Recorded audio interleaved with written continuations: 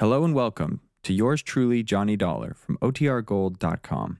This episode will begin after a brief message from our sponsors. From Hollywood, it's time now for... Johnny Dollar. This is the Countess Tatolia. Oh, yes. My maid tells me that you were trying to reach me by telephone. That's right, Countess. I want to talk to you. Where are you now? Well, at my residence, of course. Did you think I might come running immediately to your hotel, Mr. Dollar? Not after hearing your description. I'm seldom that lucky.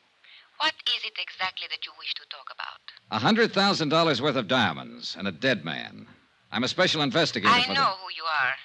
I investigate before I call you. Wow. Not only beautiful, but clever. This ought to be interesting. I'm afraid I don't entirely understand your flippancy. Then suppose I come over and explain it to you. Say around 8 o'clock? I'll make a definite effort to be here. You know something, Countess? I think it's about time somebody built a small fire right under that lovely little complacency of yours. I'll be there at 8 with matches.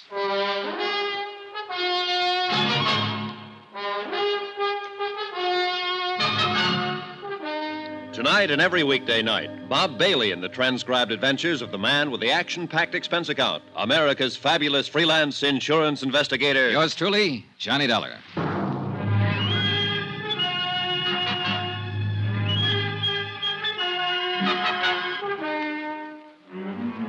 From Special Investigator Johnny Dollar, location Algiers, North Africa, to the Home Office, Transworld Fidelity Company, Hartford, Connecticut. Assignment, the Lorco Diamonds matter. Expense account continued. Item 4, $6.80, dinner and appetizers. I'm never any good trying to spar with a lovely female suspect on an empty stomach.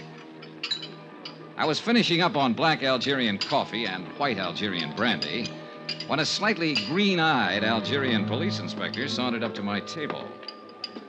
Mon Dieu, Monsieur Dollar. You special investigators really do live well. In the lap of luxury. Pull up a chair, Inspector. Join me in a sarsaparilla? It is on your expense account? Be my guest. Merci, monsieur. Bon, my favorite brand. Help yourself. Merci. Anything new? Nothing at all. A complete impasse. À la votre santé. Mm-hmm. What about the man who sat next to that courier on the plane? Find out anything about him? I'm still working on it, which is to say, of course, my men are working on it. You police inspectors really do live well. I have to do my own legwork. But the glory, Monsieur Dollar. To come into a mysterious affair which has all the local police baffled, and to solve it immediately in one brilliant feat of deduction, to leave everyone gasping with admiration, to make one's exit to the sound of great applause. Not so fast, Inspector. I'm still back there with that brilliant feat of deduction. You have not yet found the solution? Just on the verge. Then I will drink to your success. With your brandy, of course, and with your permission. Go ahead, drink up a storm. But I'm afraid I'll have to leave you pretty soon, but you can still go ahead. No, monsieur. I suggest you change your plans. You will learn nothing which has any bearing on this matter. Which plan do you mean? That of questioning the Countess d'Artelier.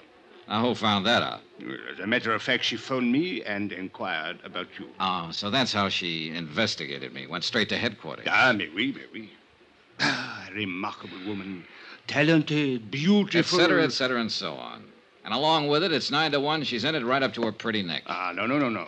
She's really not the type. This is an excellent brandy, monsieur.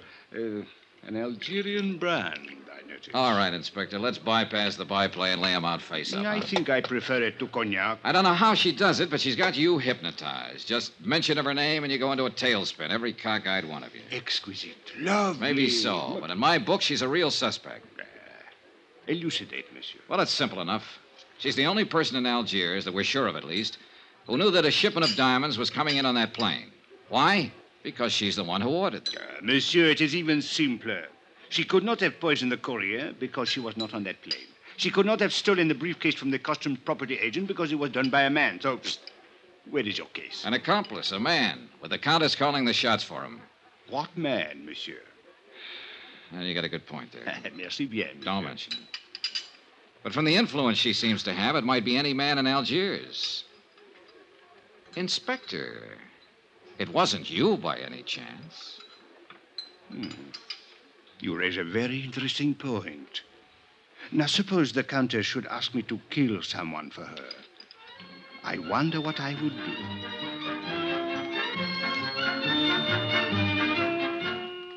A page boy came into the dining room looking for me. I followed him out and took the phone call in the hotel lobby. It was the American consulate with some information I'd asked for them earlier.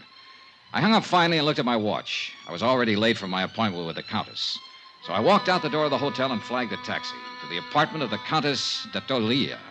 She lived in the swank genteel Bois de Louet, a residential district favored by top government officials and wealthy French businessmen. But the building she lived in was a little frayed around the edges, and the maid she'd mentioned was nowhere in sight. The pieces were starting to fit together. Good evening, Mr. Dollar. Countess? Since you are here, won't you come in? Thanks. This way, please. I'm rather surprised that you came. I was really not expecting you. Yes, I know. Did Inspector Marcus find you? Look, suppose we get it straight right now. You seem to have a lot of influence with the inspector, and probably with his superiors, too, from what I hear.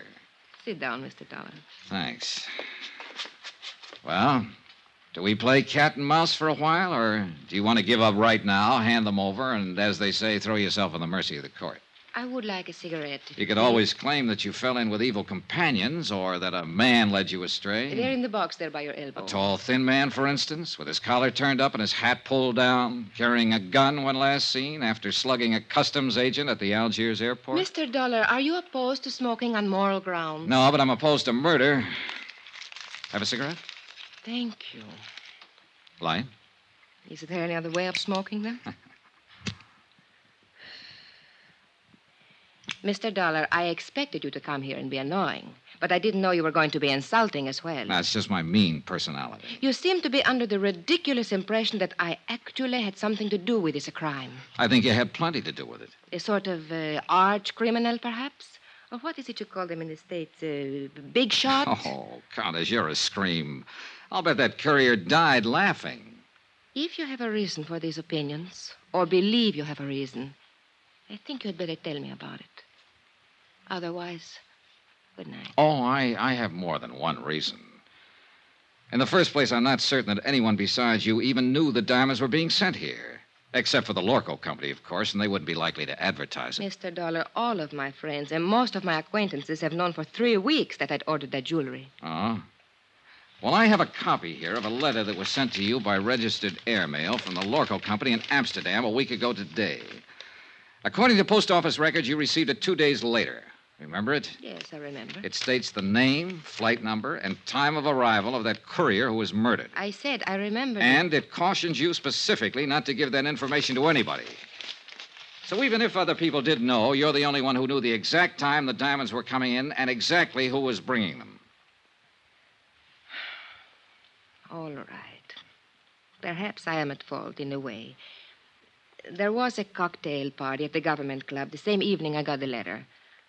I forgot it for a moment and told someone about it. Who? Just a girl I happened to be talking What's to. her name? It doesn't matter. She was just stopping over on a world cruise. Anybody else hear you? I don't know. The place was packed. Government men, business people, Army, Navy officers. Anyone might have heard. Uh-huh. Was Inspector Marcus at the party by any chance? Yes, I spoke with him during the evening. Mr. Dollar, I'll admit I was wrong, but there is hardly grounds for... All right, let's get to point 3. The Countess Maria d'Atolia, Italian by birth, title inherited, old family. Goes back through one line, in fact, to Lucretia Borgia. I did not poison the courier. Your family estates were confiscated by Mussolini. Family migrated to Bizerte, and then to Lisbon for 3 years. You left them there and went on to London.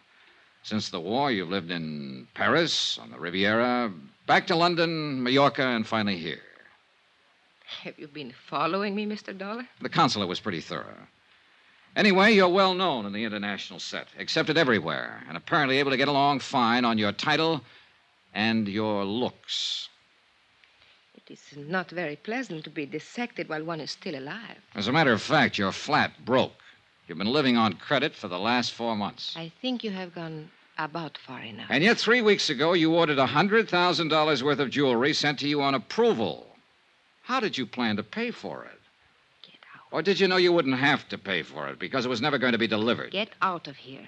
I don't have to listen to this. I don't have to answer your insulting questions. My private affairs are my own concern. So the ice finally melted, and now you're going to blow your top. Get out, or so help me, I'll kill you. You mean me, too? You...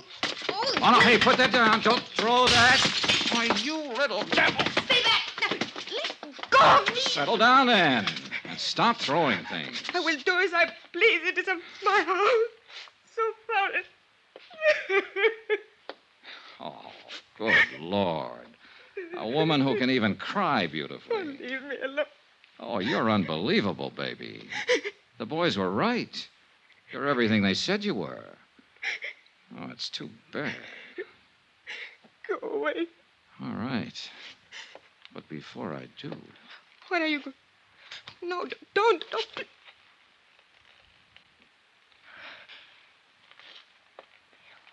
Why did you kiss me? Oh, it beats me. Just call it a sudden impulse. Then you have changed your mind? You don't really think I'm guilty? Oh, honey, I still think you're in this up to your ears. And I'll still bring you to trial if I can. And I still want to kiss you. You figure it out. Why figure, Johnny? I liked it, too. Oh, you ought to be locked up. If for no other reason, just to protect the guys who... What is it, Johnny?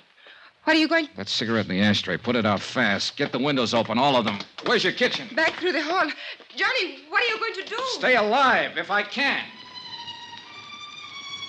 It was gas fumes, one of the bottled gases they use for cooking in the higher-priced apartment districts.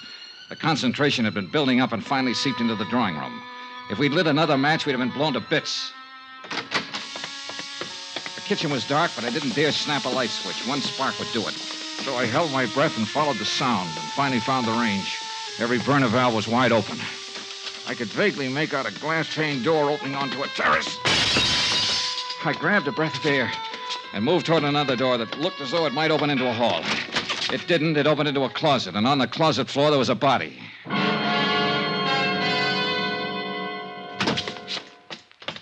What happened, Johnny? Why did you go... Johnny, who's that? He's a man from the Lorco Company. Name is Zeindorf. Zeindorf? But where did you find him? Out there on the floor of a closet. But why? What was he doing here? You tell me. I don't understand it. He has no business here. What is wrong with him, Johnny? Well, right at the moment, he seems to be a little bit dead.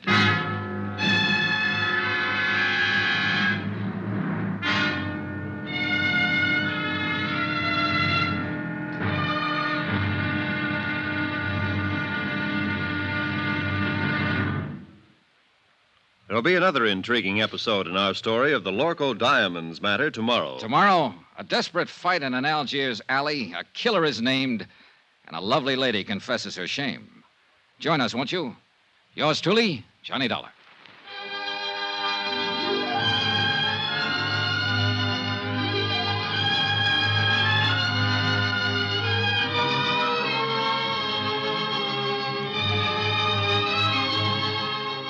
Yours truly, Johnny Dollar, starring Bob Bailey, is transcribed in Hollywood. Written by Les Crutchfield, it is produced and directed by Jack Johnstone.